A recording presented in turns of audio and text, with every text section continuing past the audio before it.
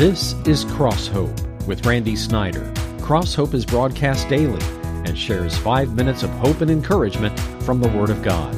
Our companion website is www.crosshope.org. Now, with today's uplifting message, here's Randy. Well, it's a heavy-duty topic I'm talking about today. Anger in your life and in my life. Anger in your family and my family. Anger where you work. Anger at school.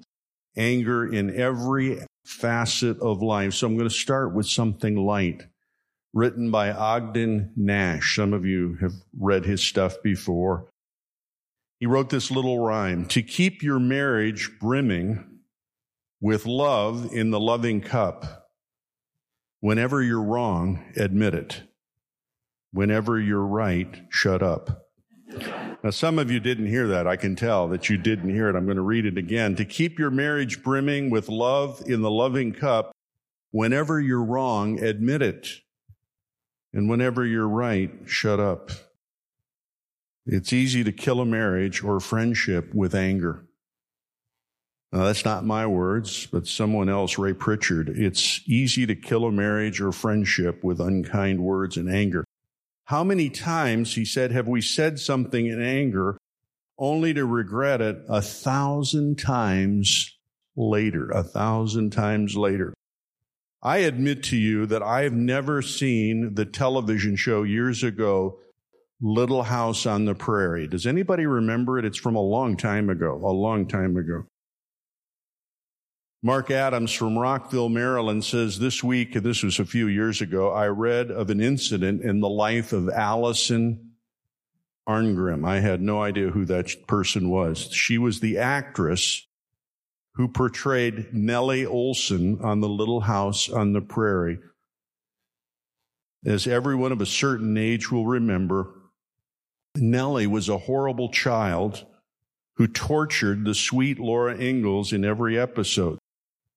Allison is still acting, but Nellie Olson is never too far in the background. This is an unbelievable example about anger, how anger can impact people.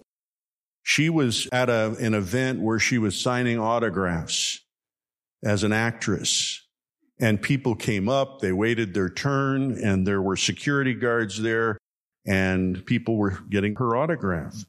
Allison looked up after a woman in her 40s made it to the front of the line. She smiled, reached for something to sign, but the woman had nothing to sign. She merely stood in front of the table and turned different shades of red and purple. She was shaking. Her eyes were closed. She was swallowing as she tried to compose herself. Allison and her husband grew increasingly uncomfortable and were close to calling for security for help when the angry woman broke the silence with 3 labored words.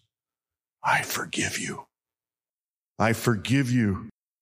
She was still angry for what the actress, not the person, but the actress, Nellie Olson, did to Laura Ingalls in a TV show some 30 years earlier. In all these decades, she hung on to that anger and hostility. And you said, that's crazy. It is. But it's also very true.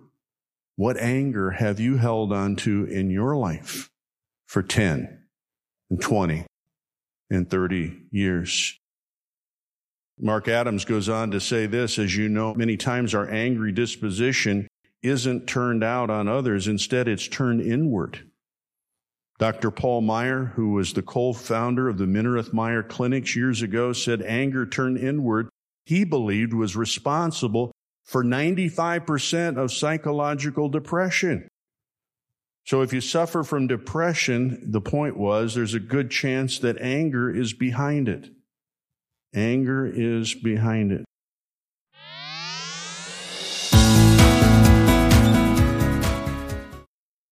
We're going to talk about the subject of anger today and next week from the book of James, where practical things are said about anger in your life and in my life. You know, anger is never totally eliminated. You'll never get rid of anger in your life. But it can come under the control of the lordship of Christ, just like a lot of other things in your life. It really can. And we're going to talk about it. I'm going to use a story at the end of the message that's so heavy that I had to just tone it down. I had to edit it. I just couldn't share how strong and yet how true the man's report was about what anger did in his life. We're in the book of James. We're in the first chapter. We're in verse 19. Just 3 verses today, and we'll continue with the verses after next week. Verse 19 says this, "My dear brothers, take note of this. Everyone should be quick to listen, slow to speak, and slow to become angry. For man's anger does not bring about the righteous life that God desires." Listen to that again, because it's the key verse. For man or woman's anger does not bring about the righteous life that God desires. Therefore, get rid of all the moral filth and the evil that is so prevalent, and humbly accept the word planted in you, which can save you. Why did James mention moral filth and evil in connection with anger? It's connected. We'll talk about that primarily next week, but that's why James mentions those things in verse 21 about verse 20. Get rid of all moral filth and evil that is so prevalent, and humbly accept the word planted in you. What's it mean to be slow to speak and quick to listen? It means just the opposite of how you are and how I am. Let me say that again. To be slow to speak and quick to listen is just the opposite of how most people are in 2020. We are quick to become angry, and we're slow to listen.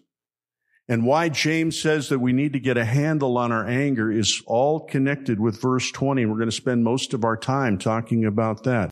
Man's anger does not bring about the righteous life that God desires. Richard Walters was a psychiatrist in Grand Rapids, Michigan. He wrote some strong stuff about what anger does. He says, people will be murdered today because of someone's anger. People will be murdered today because of someone's anger. Others will die from physical ailments resulting from or aggravated by their angry feelings. People die in anger-related auto accidents. I never heard that term. Anger-related auto accidents, while others carry out the angriest act of all, suicide. Countless relationships die little by little as resentment gnaws away the foundations of love and trust.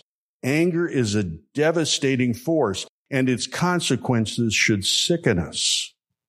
It's no wonder that the Bible says in Proverbs 14:17, an angry person does foolish things. A few chapters later, it says a hot-tempered man or woman commits many sins. And then Mark Adams says this, how many of you have ever done something stupid, dangerous, immoral, or just downright crazy because you didn't control your anger? I want to give you 3 things to write down. They won't come up on the screen, but these 3 things you need to write down about anger in your life. Anger agitates. Anger alienates.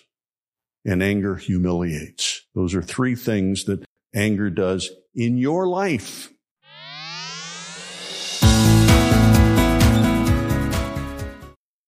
I want to give you 3 things to write down. They won't come up on the screen. But these 3 things you need to write down about anger in your life. Anger agitates. Anger alienates.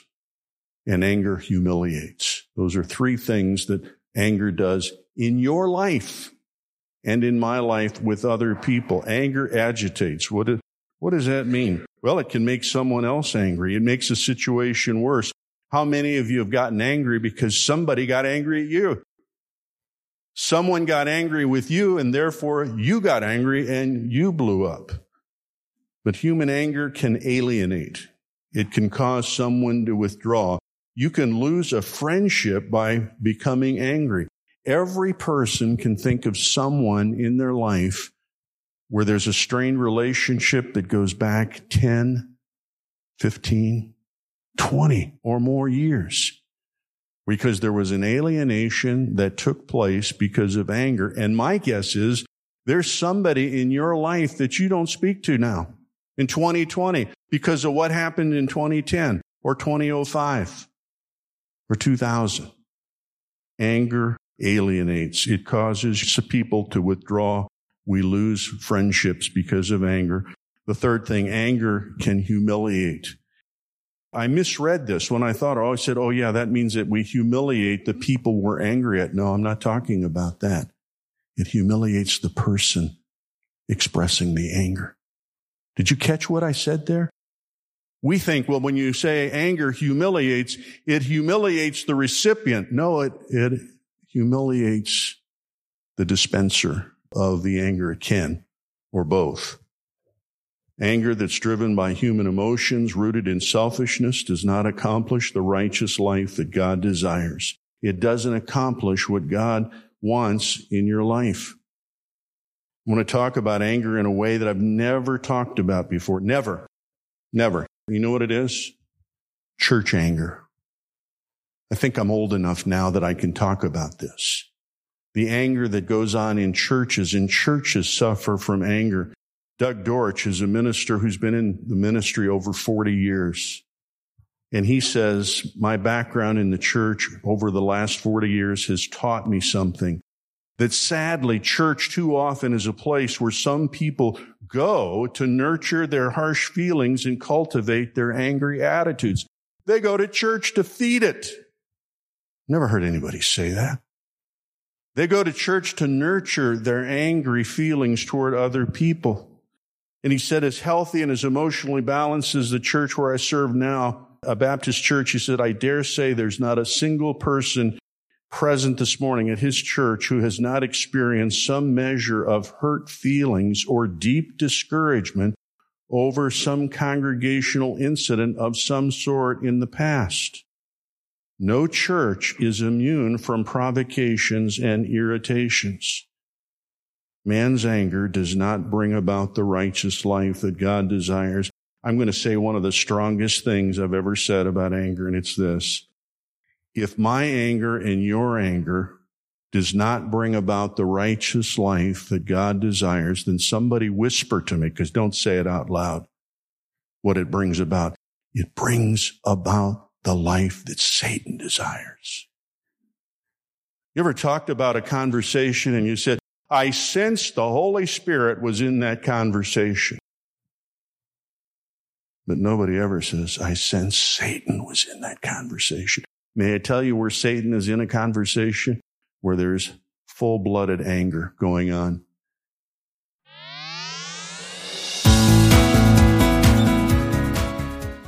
May I tell you where Satan is in a conversation? Where there's full-blooded anger going on, and rage and wrath. You can probably say with authority, Satan was involved in that conversation. Man's anger does not bring about the righteous life that God desires.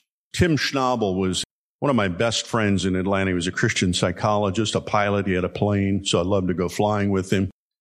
But one day I asked him about this sermon. I said, Tim, why do more people request a sermon about anger than any other sermon I've given on 37 years on the radio? And without even a moment's hesitation, some of you have heard me tell this. He said, Randy, everybody's a victim of somebody's anger, but we're also victim makers. We're both. And I thought, man, that says it all. We're victims and we're victimizers, victim makers. And so maybe that speaks to you an additional way of who we need to work on. What we've done, what we've received, but also what we have given. Most anger is self-centered. Write that down in your notes. If you don't, write it down in your heart. Most anger is self-centered. People didn't jump when we said jump. We didn't get what we wanted. People didn't do everything we said to do, and therefore most anger is self-centered, and most people don't realize that. Anger is self-centered. And one of the most righteous moments in a man or woman, young person's life, is to look at their anger and say, is this self-centered in my life, what I'm saying, what I'm doing? I'm going to wrap up, and you think, why are you wrapping up now? It's a long story I'm going to share with you. Well, a long story. It's so long I couldn't really use it in the sermon. But it illustrates in part one today the power of anger. It's told by Alan Langham. He's an author of the book, Taming of the Villain, A Message of Hope. Taming of the Villain, A Message of Hope. One of the most violent, most angry people I've ever read a story about. And you got to understand, he was abused as a child physically in other ways by different men in his life, and he's full of rage and anger. He said after a number of crimes, he ended up in Belmarsh, a top security prison in southeast London. I hated who I had become. With my violent outburst and paranoid behavior, I pushed away anyone I ever cared for. Did you get that? I pushed anyone away I ever cared for and put my family through hell. Now, I said that. I put my family through hell. I was emotionally, mentally, and spiritually broken. Outwardly, I sought respect by lashing out against anyone or anything that was in my way. He was in this prison. He was desperate. He needed to change his life, and he knew it. And I'm going to tell you a story that he tells that some of you are not going to believe. You say, that's too off the charts for me, but I tend to believe that it's possible it happened to him. He said, I finally hit rock bottom in this prison, this maximum security prison. I tried to commit suicide. With tears streaming down my face, I dropped to my knees and made one final plea to God in this concrete floor room. God, if you're real, God, if you can hear me, put a white dove outside my prison window. He had a little window in the top of the room. And he said, put a dove there so I know that you're real. Now that sounds crazy to some of you, perhaps.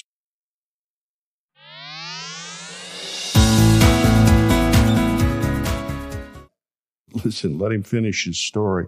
Show me you're with me. He said, at the time, I had no concept of a dove being the symbol of the Holy Spirit. He said, I didn't know that with his biblical ignorance. I was only looking for some sign of hope and new beginnings. The next morning, when a flock of pigeons lifted off a nearby ledge, I saw a dove left alone sitting there. Flock of pigeons were on the ledge. They took off, and there was a dove left there. He said, I was looking for a hope. I was looking for a new beginning. Something inside me jumped, and tears of joy replaced tears of despair. Now listen to this. This is pretty strong stuff, but I'm going to share it with you anyway. After transferring to another prison, I began praying and studying the Bible in earnest. Reading Joyce Meyer's book, Battlefield of the Mind, I stumbled across a chapter where Joyce Meyer describes taking the abuse she suffered, the sexual abuse she suffered at the hands of her father, rolling it into a ball and laying it at the feet of Jesus. Alan says, I decided to do the same thing with my rage. I decided to do the same thing with my rage. He said, before going to sleep, I closed my eyes, imagined Jesus Christ on the cross, balled up my rage, hostility, and anger, and surrendered it to him. When I awoke, I felt a peace like never before. God, in his patience, used this broken vessel called my life for his purpose. Now, come with me. I'm just editing like crazy as I'm reading this. He's now speaking in prisons. At first, he was making terrible mistakes, counseling people. He was, actually saying the wrong things, but people mentored him and helped him and led him. And now he speaks to groups of men and women who are in prison. And it's just incredible what the Lord has done in his life. This guy who was full of rage and anger and hostility. And the Lord worked in his life, and he said, miraculously, God even gave me my family back. It's taken years, but one by one, he has repaired broken relationships with my sisters and their families, my 3 children, and with the father who deserted us a long time ago. The refining process has been long and hard, but bit by bit, it is polishing me into a trophy of God's grace. Now, here's my point in telling. Why would you share such an ugly story, Randy? For this reason. Anger ruined his life. Anger destroyed his life. And he would be the first to admit it, of the rage disorder. And you can come up with all kinds of psychological terminology, intermittent rage disorder, this or that. It doesn't matter. The miracle is that God worked in his life. And God, through that moment of showing a dove, a symbol of the Holy Spirit of God, in answer to his prayer. I'm not saying you're going to have a semi-miraculous event in your life, but I will tell you this. Things will start happening when you start surrendering your anger to the Lord. I really believe that. Because if it doesn't happen, then God's a liar. We commit everything to the foot of the cross. You bring your sin, you bring your past, you bring your present, and yes, you bring your anger and your hostility to the foot of the cross, and God does something. Well, if you're honest, I know this message has resonated in your heart and spirit. Why? Because we all are victims of someone else's anger, or we're victimizers, we're victim makers. Part 2 of this message next week on Crosshope.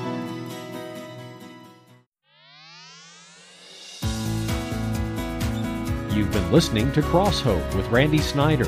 For more information about this ministry or to re-listen to any message heard on this broadcast, go to our website at crosshope.org. Be sure to join us at this same time each weekday, or listen at www.crosshope.org.